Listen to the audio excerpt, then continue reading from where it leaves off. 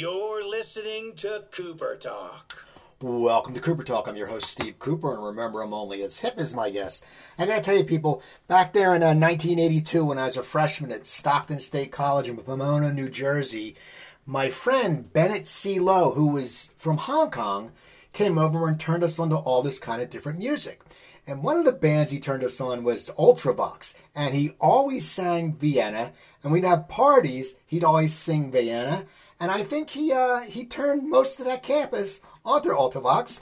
And my guest is the man who sang that song, who is in Ultravox. He has a ton of stuff going on, and my guest is Midge Ure. How you doing, Midge? I'm doing incredibly well. I can't believe that's how you found us. Well, it's funny because, we growing up in New Jersey, we had, Springsteen, stuff like that. And he came from Hong Kong. So he brought all this music that we really weren't, we didn't hear over here. And when we heard it, we loved it. And an Ultravox, I became a fan at that moment because I remember he was from Hong Kong. But when he sang, he had a very, very deep voice, and he would sing Vienna, and it was so weird coming out of him. So. I love it. So how have you been? I want to ask you, tell me about the Backstage Lockdown Club, because that's really a cool idea. It was something I kind of came up with from this necessity, I suppose. I've never... Like most musicians, I suppose, I've never not toured in my entire life. I became a professional musician when I was 18, and I've been touring since then. Live work has always been a major thing for me, just as important as studio work. And I found myself 2 years ago now, nearly 2 years ago now, in Australia and New Zealand. When we first heard about COVID, I was touring there. And then the day we went from New Zealand to Australia, New Zealand shut down. And then we managed to get around most of Australia touring. And then it shut down, and we had to get back.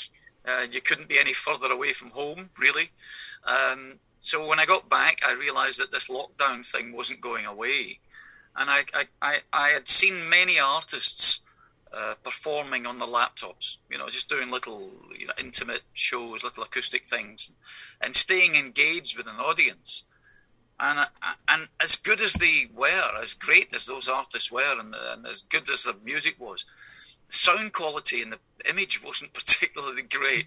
So I spent 3 months looking into that. Like, so you like this, like my little multi-camera setup and all of that stuff.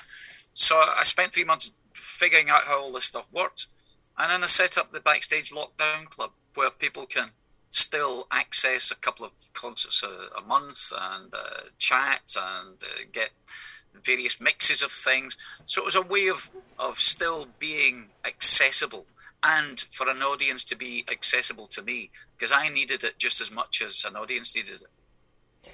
Yeah, how does your body and mind react to that when, as you said, you've been a professional, musician since you're 18, you've been playing live. Well, all of a sudden, it's taken away. I know some people who run long distances, and if they don't run one day, they're really in a pissy mood.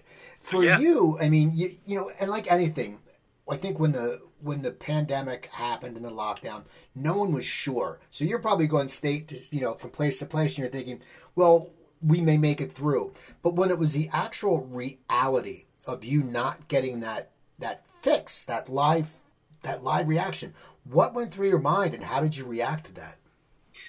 The weird thing was, because it's fine looking back at it and thinking, oh wow, that was 18 months. At the beginning you didn't know it was going to be 18 months. At the beginning it was, well, there's another week gone, or there's another month gone where I've not done it. It was when you started seeing what was in the future falling apart. You started seeing your tour all of a sudden being cancelled or postponed. You started seeing your summer festivals all disappear. You started seeing your European tours all become volatile and start getting a bit wobbly and things. And you realise that your entire future was in danger. And the thing is, most artists can figure out a way. If you're creative, you'll figure out a way of surviving. But the infrastructure of our industry, the nuts and bolts that make all this happen, the the iceberg that holds the artist at the very tip, because that's what the audience see. They see the artist. They don't see this massive amount of people underneath who make the artist, give them the platform to perform on. Those guys, I couldn't understand why they were getting no help. I mean, the trucking systems, the lighting guys, the sound system guys, the theatres, the venues, the people who work in the venues, the ticket guys, all of this stuff, all just ground to a halt. So you kind of had to try and figure out what you were going to do, because I never saw the Backstage Lockdown Club lasting a year. But it's still happening. I'm doing another one tomorrow night or the night after. It still goes on. And thank goodness it did, even though things are starting to come back, live performance. And I have to tell you, my first live performance was maybe 6-7 weeks ago, and it was a multi-act festival in the UK. So it had... ABC and Adamant and, all of these guys on it. And everyone I spoke to, like your long distance runner, like the guys who run marathons, they were all out of shape. Not physically, not overweight. The voices were out of shape. Even though I've been singing for a year, I'm not singing the way I'd normally sing on stage. So trying to get back up to speed has been an interesting process. It's like asking someone to run a marathon without doing any training. And it's not something that I've ever had to deal with before. All of a sudden I'm thinking, hold on, I'm human. This is a human organ. It needs working. It needs to be lubricated. It needs to get, back up to speed again. And it's just an oddity that I've never experienced it before. Now, how do you plan to get that back? Is it going to be from just getting on the road and saying, okay, I know my voice isn't used to projecting to the big crowd and being in that whole system. Is there anything you can do to practice right now, or is it just something that you just have to go out there and basically sort of start from square one? Well, it's kind of like primal screaming. I think I just come into my little studio and shout my head off every so often. A bit like going to like a sports game and screaming for 2 or 3 hours. And hope that your voice is still there at the end of it. I think a lot of it will be psychological. So it's in your head rather than your voice. I think the moment you stand up in front of an audience and get behind the mic and assume the position, it just comes back. It will come back. It might be a little croaky. It might be a little slower than it normally is. But it will be there again, isn't it? Nothing's happened to it. It's just been locked away in a cupboard somewhere. It's been locked away in a box and not allowed to do its thing. Now, do you worry? Like, I know you're coming to the States in a few weeks, right? Yeah. And you'll be in my area, Philadelphia. You'll be there in November. Yep. Do you, as a performer, do you worry that you'll get over here and then something will happen and then a lockdown may happen and then your ass is stuck over here? Does that go through your mind at all, or do you not worry about that? Well, it's going through my mind now that you've brought it up. You know what?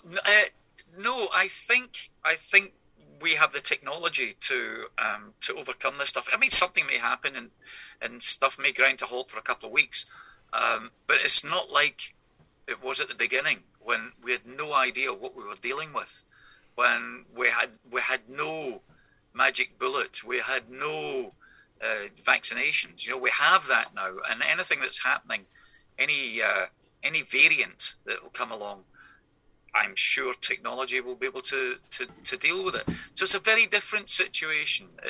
We're not out the woods by any stretch of the imagination, but we know what we have to do. If we're told to wear a mask, wear a mask. There's smarter people than us telling it. You need to be injected, be injected. I don't know how old you are, but I'm coming up for. I'm 67. I'll be coming up for 68 in a week or so. And at my age, you were given your polio vaccinations, you were given this, you were given that. Nobody questioned it. You just did it because that's how you stop the spread. So I think if we're all sensible and do the sensible stuff, will overcome this. This is something that we can probably deal with.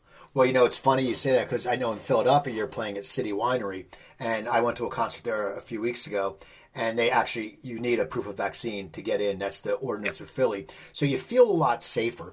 And what I noticed is, and you'll probably notice, and you probably noticed it a few weeks ago, as music fans, we're so damn hungry. And when we see someone on stage, I mean, it's just, you must feel the energy because everybody's in a great mood. Absolutely. As I said, it's a two-way street. It's not just an audience, needing music, needing performance. It's the performers needing it as much as they do. And it works both ways. So walking on to, whatever it was, the first one we did was maybe 15, 20,000 people. And they are gagging for it. They're just desperate to hear something live. They want to feel the power of the speakers hitting them in the chest. They want to see the performance. They want the lights. They want the smoke. They want the whole thing. Because we're humans. We thrive on being with other humans. We need that interaction. And it's something that we really, really miss. We can have music anytime. We can put our headphones on, we can play a piece of music, stick some vinyl on, get something on, stream something. There's music in television all the time, there's music in movies. We can do that anytime. But to experience music the way that we've been brought up experiencing music, in a room, in a crowd, with someone doing something in front of you live, there's a buzz involved in that you cannot recreate. Television's not a great medium for music. It looks fine, but it doesn't have that. It doesn't have atmosphere, And that atmosphere is something you can only get by sitting in the audience, with or without your mask, whatever it happens to be, with your inoculations, watching someone doing something live. I still get a kick out of it. When I get great musicians to come and play on something that I've written, I sit there and the hair in the back of my neck stands up watching a great bass player or watching a great drummer putting their skills into something of mine. And I hope that never dies. I hope that never dies. Now, you've been immersed in music your whole life. Is that why you're coming out with I know you have a book coming out called In a Picture Frame of your photography. When did you start taking photography? When did you become a photographer or start taking a lot of pictures, and what made you decide to finally bring out a book? I think I didn't really know anything about photography until I joined Ultravox. When I joined Ultravox in 1979, it turns out that Chris, the bass player, and Warren, the drummer, both had 35mm cameras, and I'd never held one. And I became fascinated with the idea of being able to capture a moment in black and white, like an old film noir movie.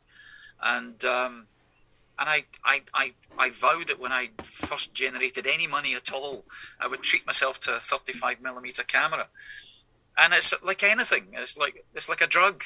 You buy the camera, but then that's not quite enough. You have to have the lens, and then you have to have the wide angle lens, and you have to get this. So you find yourself with all this stuff, all this kit, and none of the skills. And slowly but surely, you start to understand the whole process.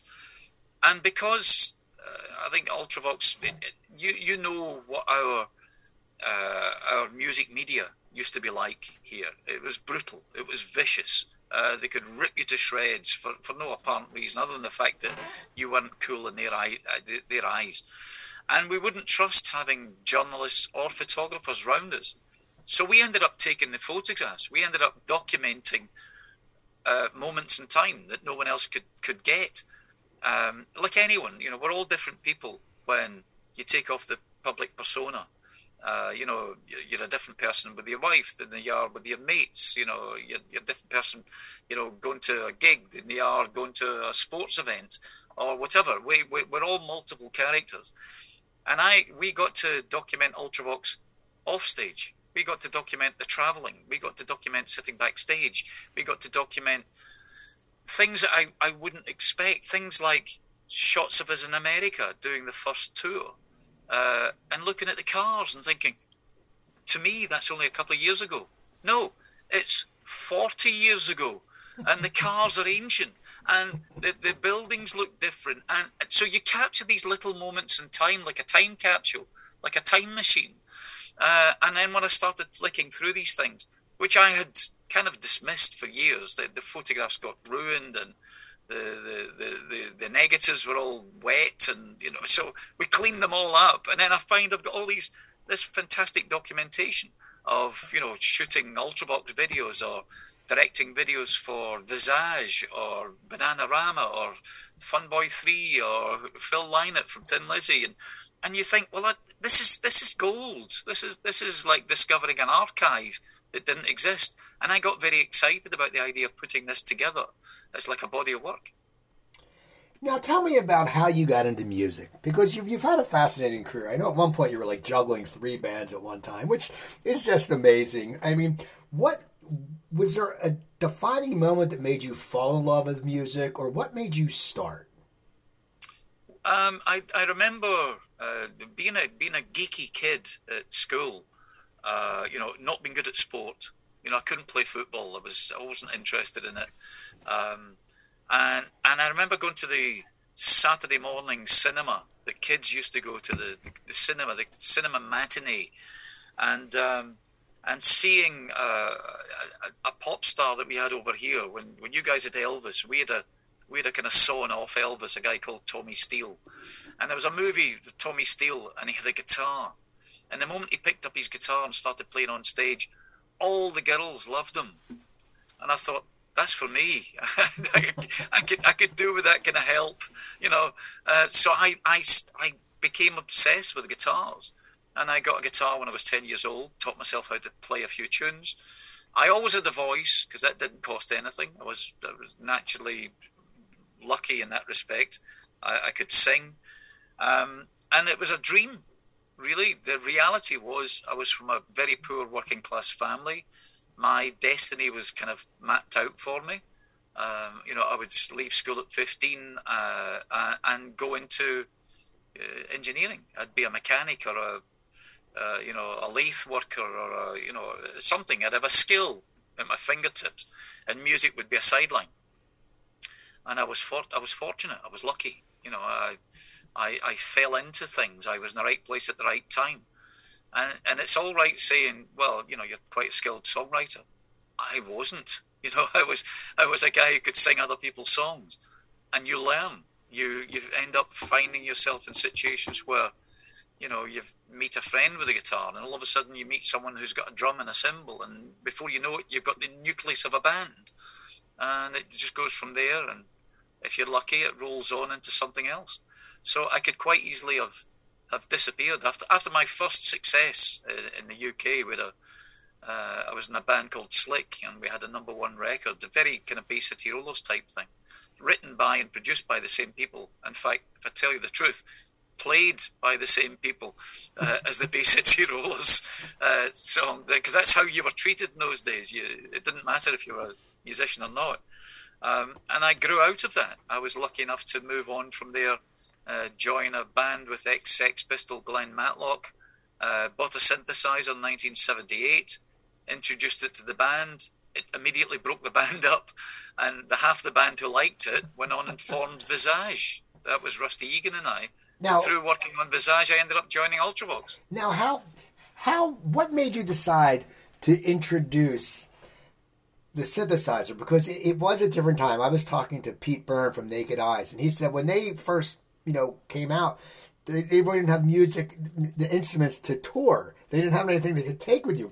What caught you about? What was it that drew you to the synthesizer? I think the idea of an instrument that could create atmosphere instantly, an instrument that was as limited as your imagination, that was kind of infinite. I can still go back to old synthesizers today and create sounds that I didn't create back then, just by delving deeper and deeper and deeper into them, by experimenting more. So the idea of that was fascinating. At the time, the synthesizer was the price of a small house. Nobody could afford one. I didn't know anybody who owned a synthesizer.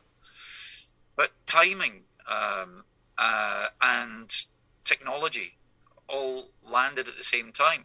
when I was in a band with my guitar and my amplifier and all of the standard instrumentation that you'd have, Japanese technology came along, and it wasn't just Moog synthesizers, which were uberly expensive, but all of a sudden the Japanese manufacturers started making these things at a much reduced price, so you could get your hands on a synthesizer. When you speak to the guys from, the Human League, who were using synthesizers back in 1978, and some of the British electro pop things that were coming out at the time, they all started with Japanese synthesizers because that's what they could afford. That and a tape machine, and all of a sudden you've got the facility to make a record without going into a recording studio. It was a technological revolution that enabled us to be able to do that. Once I found a band who would put up with the synthesizer, of course. Now, how did Thin Lizzy come? Just, because you see your music, your lineage, and then Thin Lizzy, it's an odd fit. And it's just because you always think of Boys Are Back, just that kind of thing. How did Thin Lizzy come about? I mean, what did they know your music from Visage, or how did they know you? I saw the very early Thin Lizzy playing in a tiny rock club in Glasgow in Scotland when they were a three-piece. Before they'd even brought out the first album, they'd brought out an EP, I think, because I had read in the paper that they were associated somehow with the original Skid Row, who were an Irish band, a three-piece band, with a young Gary Moore, a 16-year-old guitar wizard. And I saw the Skid Row. Then I went to see Thin Lizzy because they did an association. And I fell in love with the music. They were great. I was 15 at the time, 14 or 15, so I was an aspiring guitar player. So I was into rock music. I wanted to see how these guys did this. So I already knew Thin Lizzy's catalogue and what they did. And I got to meet Philip a couple of times after shows and things.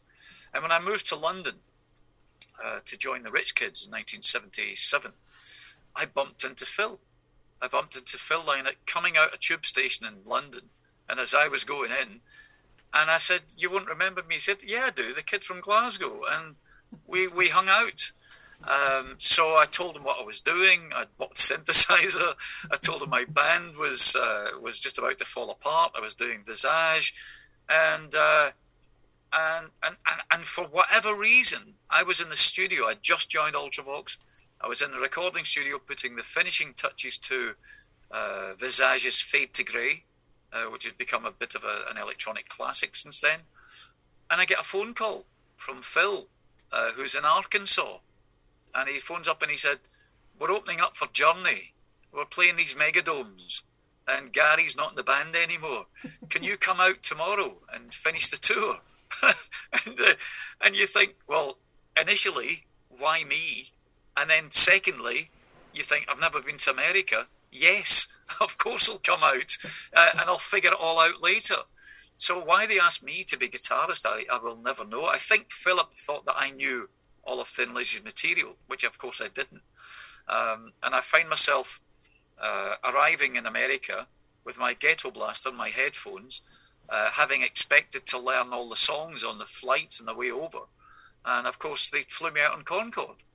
And I hadn't learned anything. It was 3 hours. You can't learn anything in 3 hours.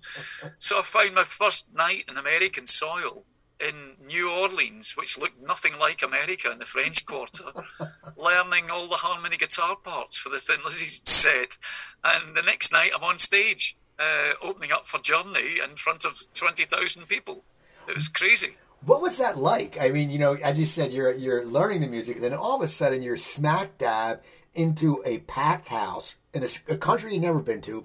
I'm sure you were never in front of a crowd that size. I mean, what was going through your mind when you walked on stage and saw, I'm sure you don't see the people in the upper deck, you just saw a sea of people. Yeah, tumbleweed, I think. It was like, I was so petrified because every song, with Thin Lizzy at the time, had a harmony guitar riff or a harmony guitar part in it. and they were almost interchangeable.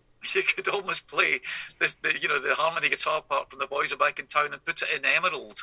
It's like so every song, and I was petrified I was going to put the wrong one in the wrong song, and I got through, and it was fine. Once you've got 2 or 3 of them under your belt, you kind of relax into it. But the amazing thing for me was experiencing the tail end of that American rock period, the late 70s, when, kids would turn up in their Trans Ams to come and watch, Journey, to hear these anthemic, Americana tunes. And I was there as like an observer. My musical head was a million miles away from what we were doing. It was great fun, and I loved the whole thing about touring around America and being part of Thin Lizzy, simply because I knew that I'd joined Ultravox, and I was going back in a month or so to get into a recording studio or get into a rehearsal studio and write the Vienna album. That's where my heart lay. So to watch all of this unfold around me, the stories of kids turning up, pissed off because they didn't get in, so they drove their car through the front doors of the stadium in Miami, and you think, oh my God, I've read about stuff like this, but now I'm experiencing it. It was invaluable. It was a great learning curve, but musically, my head was somewhere totally different. How did you end up in Ultravox? Because they were around before you joined. How did you end up with them? And when you joined, did you feel some pressure? Because all of a sudden, as you said, you're writing the album Vienna, and you're the new guy. What's the whole transgression? Well, I suppose Billy Currie, the keyboard player from Ultravox, the main synthesizer player, violinist, who was one of the founding members. We'd already chosen him to be part of Visage. Visage was a studio project put together by Rusty and myself as a vehicle for Steve Strange. So we chose all our favourite musicians from the bands that we loved at the time. So Billy Currie from Ultravox. We chose the musicians from the band Magazine, who were just great musicians. And we put them all together in the studio and came up with Visage. So we already had a working rapport together, because Ultravox was still Ultravox at the time. They were a 5-piece band. John Fox was the singer. They went to America and came back a broken band. They broke apart. They fell apart during the tour. John left the band. Robin met some girl and went off there. So the nucleus of the band, drums, bass and keys, came back to the UK not knowing what they were doing next. And it was my friend Rusty Egan who said to Billy, "You're stupid. He's the guy. He's the guy you should have in the band." I was too shy to suggest it. But Rusty said, "No, he's the guy. He writes songs. He's a great guitar. He does this. He does that." So we put the money that we had in our pockets together and went into a rehearsal studio for 3 hours, I think it was. That's all we could afford. We had nothing, to make a noise and see if the noise was any good. And the noise was phenomenal. The noise was amazing. It was the most exciting thing I'd ever heard in my life. This combination of electronic bass, acoustic drums, electronic drums, guitar, violin, synthesizer. It was like nothing I'd ever heard before. So it was the most exciting thing ever. Now, when the first album with you comes out, how long till it starts getting buzz? I mean, because it was popular, but how long till people started going, "Damn, you got to hear that"? I think it was almost instant, but on a small scale. We went out when the album was released. We went out and did a handful of shows around the UK, small clubs, clubs that the band had been playing anyway, that I'd been playing with the Rich Kids. We went out and did a little bit of that circuit. And I remember playing Eric's, a very famous club in Liverpool, in Carnaby Street, next to the Cavern, I should say, in Matthews Street.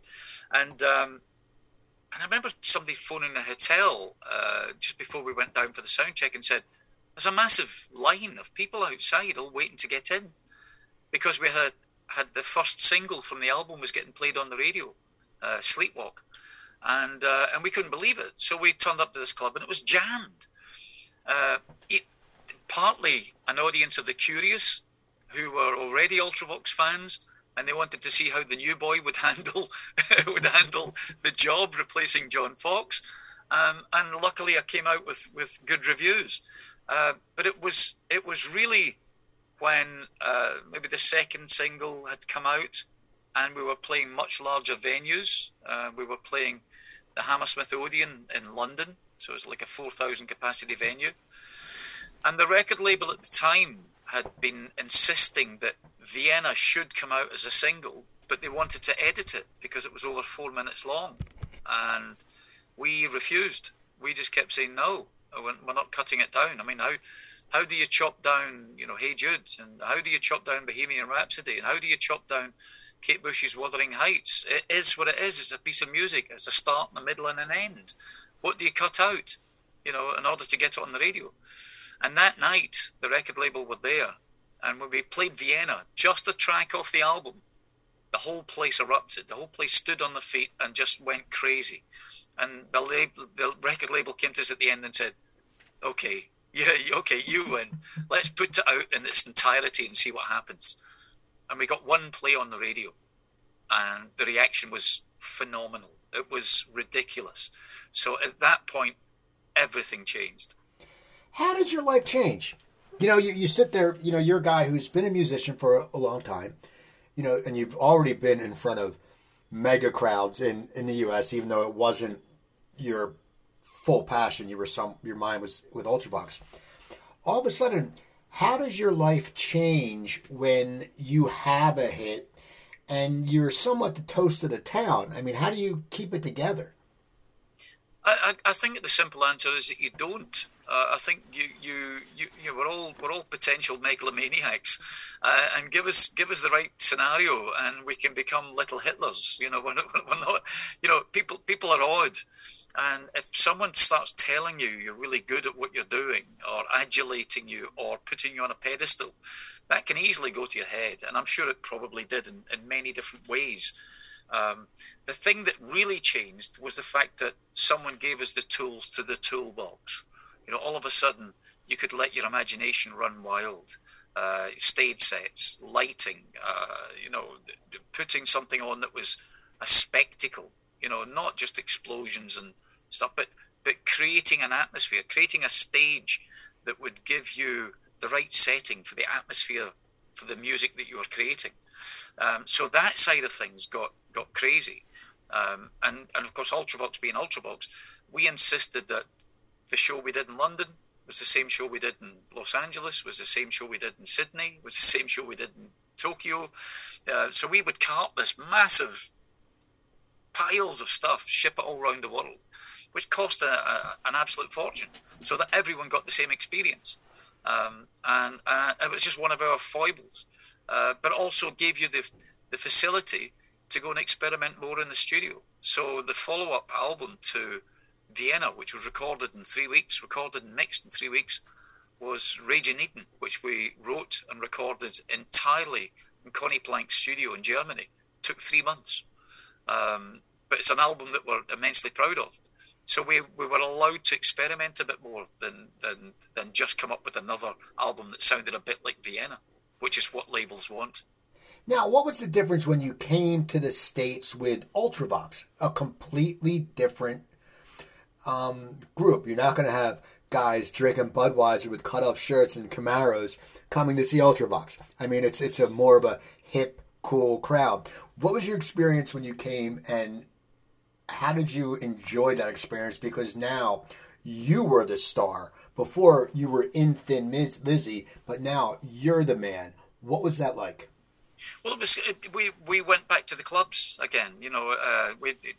We realised it was starting all over again, really, in America. The coasts were fine. Anywhere that had college radio was fine, because your music was being heard there. but there's a great big bit in the middle of America that nobody had ever heard of you. So it wasn't until the advent of MTV, and even then it was quite sparse, that MTV, it wasn't in everyone's household. You know, you had to pay for MTV. You had to have the right cable channel, you know, whatever it was, the cable package and things. So it was in its infancy. But when that happened, you know, MTV didn't have any content. You know, America wasn't making videos. It had the facility to show videos. The Brits were making the videos, but we didn't have anything to show it on. So for the first 6 months of MTV, you couldn't move for, you know, the Police and Squeeze and, you know, Ultravox and, you know, China Crisis and whoever that was around at the time, because they needed the content. We were providing the content. And of course, once America started doing their own versions of videos, the Brits were kind of pushed to one side, by which point, you know, the Police were massive, you know, or, you know, the Cure were massive. So it was an interesting process, going back and starting again in the clubs. But the acceptance of the American audience, whether it be in, you know, Oregon or, you know, Arkansas, was the same. You know, I remember standing in front of a sea of cowboy hats in Texas, thinking we're going to be killed here. We've got blusher on, we've got makeup on, sucking our cheeks in. We're standing behind a bank of synthesizers. We're going to be crucified, you know. And they loved it. Because it was a rock band. Ultravox were a rock band that used technology, so it was powerful, and it was something you could move to. It wasn't just atmospherics. It wasn't all about, you know, blink plonk and sucking your cheeks in. It was something beyond that. Now, as you're in Ultravox and you guys come out with music, and I Dancing with Tears in My Eyes, every once in a while when I have a little buzz after a few glasses of wine, I always tell Alexa to play that because I love that song. But at what point, when you were in Ultravox, were you also thinking about a solo career? Well, I didn't think of a solo career, to tell you the truth. I mean, it kind of fell into place. I'd always loved No Regrets. I'd heard the Walker Brothers version of it. I'd never heard the original version, and I said one day that, you know, given the opportunity, I would go into a studio and do my interpretation of it. And I did it in a day. So a friend of mine gave me studio time for a day before I had my own facilities, and I knocked that off, and it went out, and it was weirdly successful. But I had no plans on leaving Ultravox, and it wasn't until maybe 4 years in with Ultravox, we'd been writing, touring, recording, touring, non-stop for like a 4-year period, and we decided to take a 6-month break. And at this point, I had my own facilities. I'd built my own studio at home. And I started dabbling with stuff that was just simple, some instrumental music, some slightly poppier tunes. And before I knew it, I ended up with a solo album. And I put that out. And, you know, If I Was, that, you know, the main track from the album became a massive hit. It was, you know, kind of #1 record in the UK. And I think the big worry at the time was, you know, was I going to leave the band? And I had no intention of leaving the band. But of course, Band Aid and Live Aid all kind of happened around that same period. And that took me away from Ultravox for 2 years. And if anything broke the band up, it was that, rather than the desire to make a solo record. Tell me about Band Aid. I mean, because, you know, it's one of those things that growing up, I grew up outside 10 minutes from Philadelphia, and I'm still pissed I never went to Live Aid in Philly. It was on TV here. We could watch it. It was in London. It was one of those things you never saw whole concerts on TV. How did that come about? How did you get involved with that? Well, weirdly, I was with Bob last night, Geldof. They were doing a big celebratory. It's his 70th birthday, and I'm going to say that again. His 70th birthday, because I'm sick to death of reading articles where it says that I'm actually older than him. So I was at this thing with him last night, and there was a lot to talk about Live Aid and Band Aid. And it's simple. We'd been friends. The Boomtown Rats were kind of on the decline. Bob had seen the initial footage on the BBC News of the famine in Ethiopia. And I happened to be doing a television show that his girlfriend, soon to become wife, was hosting in the other end of the UK in Newcastle. And she handed me the phone and said, he wants to talk to you. And he said, I've just seen this thing, it's disgusting, people are dying and they need help, and the rats aren't in a position to do it, and I'm not in a position to do it. Will you help? Because Ultravox was still riding high. And we met up a couple of days later and came to the fairly obvious conclusion that we're skilled at nothing, except maybe writing the odd song, and decided that if we could get ourselves a Christmas #1 in the UK, with as much help as we could possibly get, the charts freeze over Christmas and New Year, so you get maybe a 3 or 4 week run at #1, and you can generate twice as much money as you normally would with a #1 any other time of the year. That we might be able to raise £100,000, so $150,000, which was realistic based on the royalties that an artist was getting from a label at the time. And of course, none of us saw what this seed of an idea would develop into. The whole idea of artists giving up their time and putting in their quality and talents and fan base to make this kind of unique event happen. So Band-Aid spurned Live Aid. So it just once the initial pebbles start to roll down the hill, it turns into an avalanche, and you get caught up in it, and all of a sudden, you're doing something that isn't a 6-month project. You're doing something that's a 37-year project. Now, what was the feel like in the studio when you recorded that? Because there was a lot of egos. I mean, and there's so many stars, and you were like, you and Bob were the captains somewhat. It was your gig, and you helped write the song. What was it like herding all those people? It sounded like, was it hard, or was everyone just there and ready to work, or did you have little people going, I wanted to sing this part here? I mean, what happened? Well, I was kind of locked to the mixing desk. I was producing the record, so I never really got out to see what they were all up to outside. I think Bob was more the host.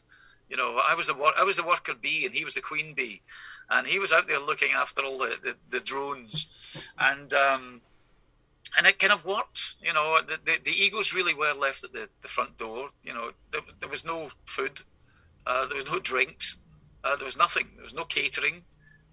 So if anybody there wanted to go out and buy a sandwich, they had to go and buy a sandwich. There's no one to go and get it for them. So it was incredibly low key. It was very, very different from We Are the World. It's a whole no limos. People turned up. I think Bananarama turned up in a Volkswagen Golf, and Paul Weller turned up in the Underground. So people just made their way there. No record labels, no flunkies, no management, none of that. So it was incredibly basic. They're all there to do a job, and they did the job unbelievably well. The hardest part was assigning who was going to sing which line, which weirdly we hadn't even thought of. It hadn't crossed our minds that we would have to divide this song up into sections, because we didn't have time for everyone to sing the song. Because you have to remember, they all turned up on the day without having heard it. There was no way of playing on the song that they could learn it or decide whether they wanted to put their name to it or not. They had committed before they even walked in and heard the first note. So they all had to learn the song. The reality was I had to assign them a line and then leave a crossover point where someone else was going to take over and then assemble this jigsaw later. Now, Live Aid, because I've heard stories I've interviewed a lot of people who played Live Aid, some in America, some over in London. What was it like for you? And once again, it was such a giant crowd. I mean, what was the feel? I heard the feel backstage. Everyone was it was a lot of camaraderie. Everyone was in a great mood. What do you remember from playing Live Aid? I think prior to the concert, at least the majority of the artists who were performing on the UK side were all pushed into a great big kind of green room. And looking around the room, there was a great buzz going on, a lot of nervousness, because this was a first, to have a televised global concert. I mean, we were all petrified. And one of our, heritage bands here that never really made it in America, Status Quo, were chosen to kick off the show. And we're all standing around nervously and, breaking into kind of component types of artists. So the rockers were all standing in one corner, and the kind of, the new wave guys were all standing together chatting, and it was odd. And a lot of giggling going on, nervous giggling. And then Status Quo opened up with Rockin' All Over the World. And we all relaxed because it had become real at that point. Up until that point, it was still a fantasy. And all of a sudden, we had the music backstage of them kicking, and here we are, and here we are, and here we go, rocking all over the world, It was fantastic. So it just changed. The atmosphere changed instantly. And people relaxed and started to enjoy it and started to look forward to their 18 minutes on stage and worrying about what they were going to do in their section as opposed to the overall day and how the day would go. So it was quite something. Now, did you put your set list together for Ultravox, or did you guys all work with the other, or did you just say, we're going to play the hits? How did you come up with it? We had to simplify. We had to choose the songs that used the least equipment. This is at a time when Ultravox toured with 26 synthesizers on stage, because that's the only way we could actually perform live. You couldn't make the sound changes quick enough.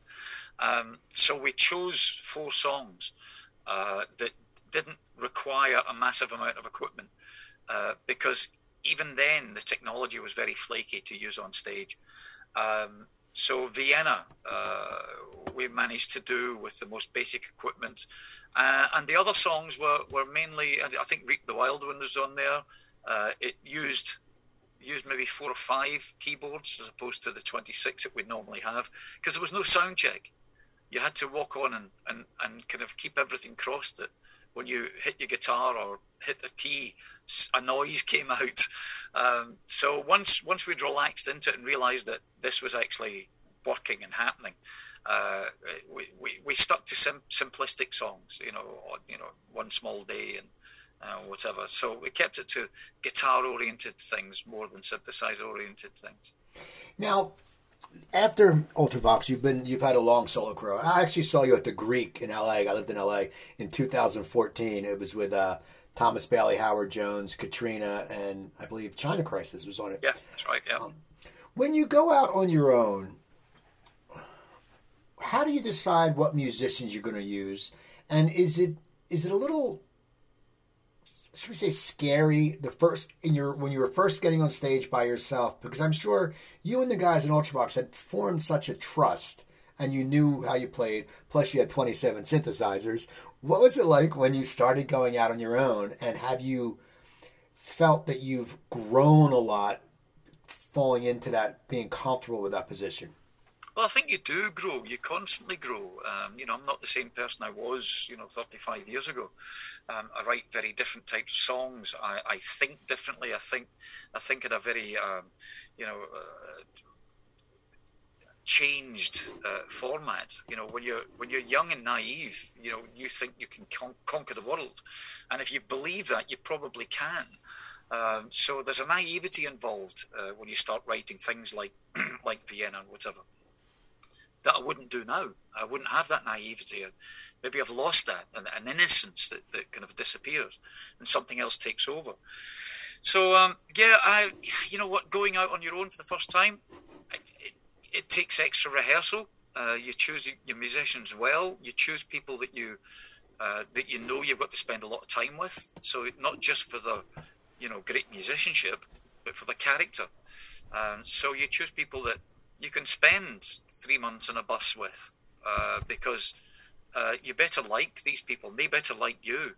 Otherwise, it's a disaster waiting to happen. It's like a marriage, but a marriage with a variety of people, multiple marriage. And you've all got to get on through the thick and thin and the highs and lows. So that's always been a dominant factor in choosing a band. I don't really get scared about stuff now. I don't really get nervous about it, because if you've rehearsed it well enough, you feel confident it's going to happen. The first night of a show is always a bit nerve-wracking. There's always the 10-minute manic chat that you have with all the musicians going, right, and straight after the song, you've got to go straight to that, and then you've got to hit this noise, and then you've got to start the hi-hat there, and then when that one finishes, you've got to go. So you have this mad, and you walk on and you've forgotten everything you said. You know, it all just happens. It just works. And if it doesn't work, you get through it, because only you know what should be happening. You know, the audience are just happy that they're up there making the noise and watching what's going on. So it's not really a nerve-wracking thing that it used to be. You know, once you've got the first one under your belt, you're fine. What was the 80 tour, 1980 tour? It's on your website, you're going to do it at the Palladium. Did that ever go off, or what happened? And what was that? Was this just a compilation of your, like, 2 of your albums? I think sometimes you have to remind people of what you've done, and what you're capable of doing. And for many years, I haven't gone out in the UK and done full-blown shows. I've done intimate acoustic things or the odd band show, whatever. And I wanted to go back and say to people, okay, here's something you remember. Here's a celebratory thing. I'm going back nearly 40 years, and I'm going to play 2 albums. I'm going to do the Vienna album from Ultravox, and I'm going to do the first Visage album, the majority of it. I'll pick and choose what I'm doing. But I'm going to do it well, and I'm going to do it properly, and I'm going to do it with a proper light show and a stage set, and put all the toys, all the tools that I have at my fingertips, and put it all out there. And I called it the 1980 tour, because it was 1980 that both those albums were released. And it was a huge success. It was fantastic. And it gave me the taste of going back out and doing that level of show again, to the extent that I'm doing another one in spring next year, 2022, that was postponed from this year. And that's the Voice and Visions tour, where I'm doing Ultravox's Lament. I'm doing the Ultravox's Rage in Eden album and the Quartet album. So 2 very different records, but at the same time, the same evening. So it's something that I really wanted to do, but it's so difficult to bring that across to America, because the desire to have it, not from an audience, but from promoters, to put something like that on is kind of thin. You know, I can maybe scrape getting a show on either coast, but other than that, it becomes a massive dinosaur of a thing that you have to cart across to do. So I find myself in a situation where it's almost impossible to do something like that on that level in the States, which is a real pity, because people would love to see what the rest of the world gets, you know. Now, your tour coming to America, what can the people expect? Let's say I come to see you. It's Sunday, October 1st. It's funny, it's my birthday weekend, and I think the 29th I'm going to see Dave Wakeling invited me to see the English Beat and the Fix, and then it's like an 80s weekend for me. I'll spend Saturday with my wife, and I'll probably come see you. I'll take the train into Philly. What can I expect when I come to see you at City Winery? Are you going to do? How are you going to put your set list together? Is it going to be a retrospective of your whole career, or what can I expect? I think it'll be a bit of everything, really. You know, I'm not one of those artists that says, well, you know, I can't stand playing Vienna anymore. I can't stand playing Dancing with Tears. You know, when those things start to become a bit of an albatross around your neck, you rework them. You have to understand it, and it's a vast realization that I've only had recently, is that no matter how large or small a crowd you're playing in front of, half of that crowd doesn't want to be there, because they've been dragged along by the significant other half, who probably only knows Vienna or Fade to Grey or whatever. So you've already got half the audience that you've got to try and convert, you know. So you don't want to alienate the good half by not playing the songs that really got them there in the first place. So I have a very pragmatic view on that stuff. But I do need to play newer stuff, stuff that's maybe a little bit more obscure, because I think they're much better songs. You know, I'm a songwriter. I'm very proud of some of the things that I've done. And weirdly, through the Backstage Lockdown Club and people requesting songs, which I don't usually do. I don't usually do requests. They've requested songs that I've never performed live, and I've had to go and learn them to sit here and do them for them. So I'm armed with a wealth of material that I've never performed live in front of an audience. So I'll be coming with some of that. The key to any of these things is the mixture, is the balance between what people hope to hear and what people will maybe hopefully walk away having heard, thinking that's their new favourite. One final question. You know, in the last 20 years, it's weird because the 80s were 40 years ago, but there's been a huge resurgence in the 80s. The people, you know, younger people are listening to it. Why do you think that has happened? Why do you think there's been a resurgence in the 80s? And a second part of that question is, what has kept you going that people still enjoy you? I think the 80s is still alive and kicking and vibrant because of the internet. I think because there are specific stations now that play nothing but that era, that genre, that decade. And that's kept the music alive. I think, in fact, I know that film directors and game designers are from that era. You know, they were kids growing up listening to Ultravox or The Cure or Depeche Mode or whatever, and they are now creating the vehicles that use those tunes. So I see requests for Fade to Grey and Dancing with Tears and If I Was and all of those things that I've done 35 years ago, all coming in to be used in movies, to be used in Netflix films, to be used in whatever. Video games. There's an entire different generation playing video games, listening to music in the background and falling in love with it, that I recorded in 1982. And nobody saw that coming. Nobody saw it coming. You know, music, when we made these pieces of music, they had a shelf life of 6 months. And we thought the only time they'll ever get played on national radio again is when one of the band dies. You know, it's like when they go, oh, sorry, the poor old Midge-Ures died today. Here's one of his songs, you know. And that's the reality of it. They have a life beyond everything that we ever expected. And because songwriting was king in the 1980s, songwriting was everything. It wasn't about the beats. It wasn't about the BPM. It wasn't about raving in a tent or a field somewhere off your face on E.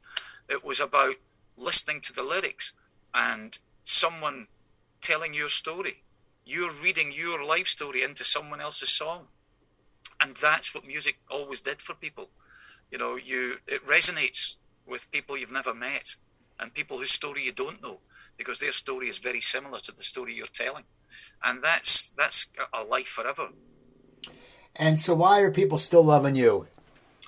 I think because I'm fairly honest. I strive to keep the bar high, and that sounds like a dreadfully egotistical thing to say, and probably is.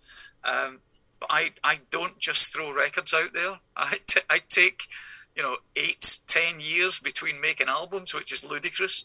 So every time I go back out there again, it's like starting all over, because I don't want to just recreate what I've done in the past. I want to find new interesting ways of touching subjects, of approaching subjects, of making music, because the only critic that matters is your family. And when I'm gone, I want my 4 daughters to look back at my catalogue and go, that was the best he could have done at that moment in time. And that's the best thing ever. Well, that's awesome, Midge. I want to thank you so much. People, you got to go to Midge's website. It's Midge, IMDGEURE.co.uk. I know he's on Twitter a lot. Go follow him on Twitter. Go back, listen to his music. Listen to some Ultravox this weekend. It's the weekend. Crack a bottle of red wine, put on some Ultravox. You're going to be a happy person. Also, people go to my website, coopertalk.net. You can find over 875 episodes there. You can email me, cooper@coopertalk.net. Twitter's at coopertalk. Instagram at coopertalk1. Remember, I'm Steve Cooper. I'm only as hip as my guest. And don't forget, drink your water, eat your vegetables, take your vitamins, and I'll talk to you guys next time.